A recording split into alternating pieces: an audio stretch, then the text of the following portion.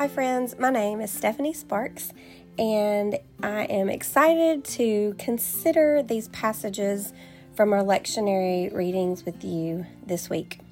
I'm always intrigued at the verses that the lectionary skips over in the passages that are assigned. You can't see my use of air quotes, but I totally did them.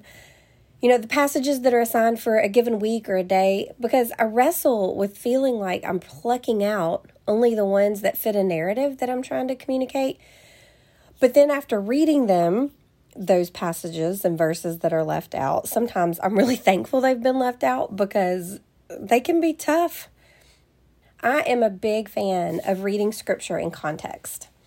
And the more I try to do just that, the more I realize how very little I know and how deep and vast and rich the scriptures are for us. Whether it's reading a familiar passage and having something new jump out for the first time, or it's realizing I actually had no idea what the author was saying in the first place, or when I'm open to it, listening to the Holy Spirit teach and guide me as I read and digest the words and recognize the specific ways they interact with my life at a given moment. We're always changed when we approach the scriptures. All of these passages this week involve, or seem to involve, someone from the outside receiving an equal blessing as those who are on the inside. Again, I used air quotes. You couldn't see them, but I did it. A common thread throughout this week's scriptures are who's included. At first reading, it seems the hope of salvation is only thanks to other people who've rejected it. It involves an us versus them, right versus wrong, who deserves it versus who gets it even though they don't deserve it. And the underlying reminder, at least that stands out for me, is within the verses that are skipped over in Romans 11.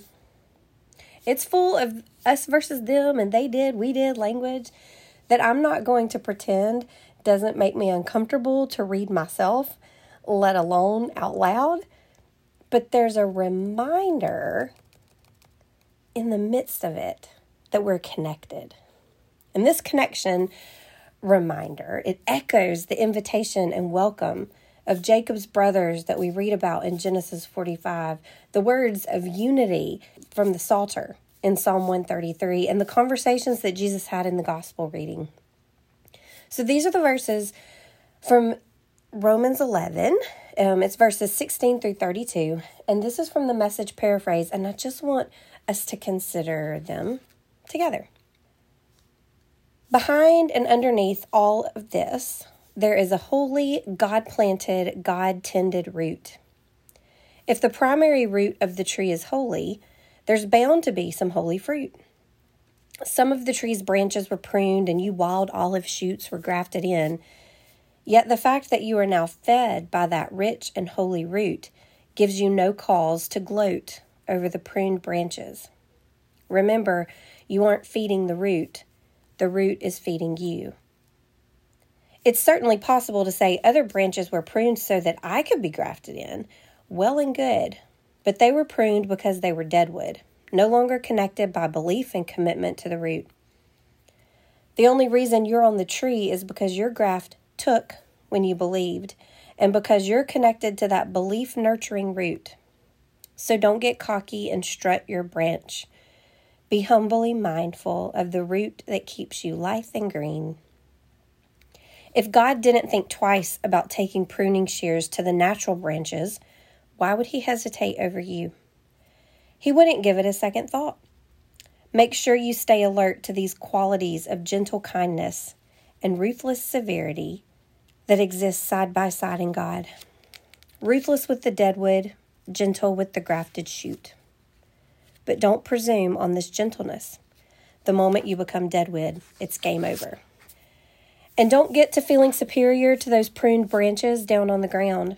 If they don't persist in remaining deadwood, they could very well get grafted back in. God can do that. He can perform miracle grafts. Why, if he could graft you, branches cut from a tree out in the wild, into an orchard tree, He certainly isn't going to have any trouble grafting branches back into the tree they grew from in the first place. Just be glad you're in the tree and hope for the best for the others. I want to lay all this out on the table as clearly as I can, friends. This is complicated. It would be easy to misinterpret what's going on and arrogantly assume that you're royalty and they're just rabble out on their ears for good. But that's not it at all. This hardness on the part of the insider Israel toward God is temporary. Its effect is to open things up to all the outsiders so that we end up with a full house. Before it's all over, there will be a complete Israel. As it is written, a champion will stride down from the mountain of Zion. He'll clean house in Jacob. And this is my commitment to my people, removal of their sins. From your point of view, as you hear and embrace the good news of the message, it looks like the Jews are God's enemies. But looked at it from the long-range perspective of God's overall purpose, they remain God's oldest friends. God's gifts and God's call are under full warranty, never canceled, never rescinded. There was a time not so long ago when you were on the outs with God, but then the Jews slammed the door on him and things opened up for you. Now they are on the outs. But with the door held wide open for you, they have a way back in. In one way or another, God makes sure that we all experience what it means to be outside so that he can personally open the door and welcome us back in. Oh, these words of God for the people of God. Okay, see, each and every time that I've read this passage and read these passages in preparing something for today's podcast, something new popped out. I love this reminder that we're connected and that we're on this tree, and I love the imagery that's there for it. I love the words of unity and harmony, depending on what translation you read from the Psalms. This is why I love Scripture so much. It's why I'm regularly encouraged and convicted by the time that I devote to reading and studying. Y'all, there is just so much to discover, and we only crack the surfaces of our faith heritage and the hope that we profess. There's always so much more. I've been back and forth on things that I want to highlight, and this most recent one will continue to blow my mind for longer than a hot minute. So I'm going to throw it out there and ask the Holy Spirit to guide us all in what it means for us. See, there's something about remembering and recognizing our connections. As I read Scripture, some words and phrases jump out at me and cause me to pay a little bit more attention. And one of those words is remnant. A while ago, I might have said I blamed this on Dr. David Thompson, who taught my Old Testament inductive Bible study class in seminary, but today I give him credit, and that credit is filled with thanksgiving. You know, we never quite realize the depth of all our eyes are being open to when we're actually in the moment of having our eyes opened a little wider. A few days ago, I sat down to write out my thoughts for this podcast, and I decided to read these passages one more time. The Bible that was closest to me was NIV, and I hadn't read it there yet, so I went for it. And there in the middle of the Genesis passage, I read, this is Joseph talking, "But God sent me ahead of you to preserve for you a remnant on earth and to save your lives by a great deliverance." It was verse 7. So the first thing I see is this word remnant. Then I realize it's in verse 7. Then I realize that's in the middle of these 15 verses, so I'm paying extra attention as I finish reading the passage.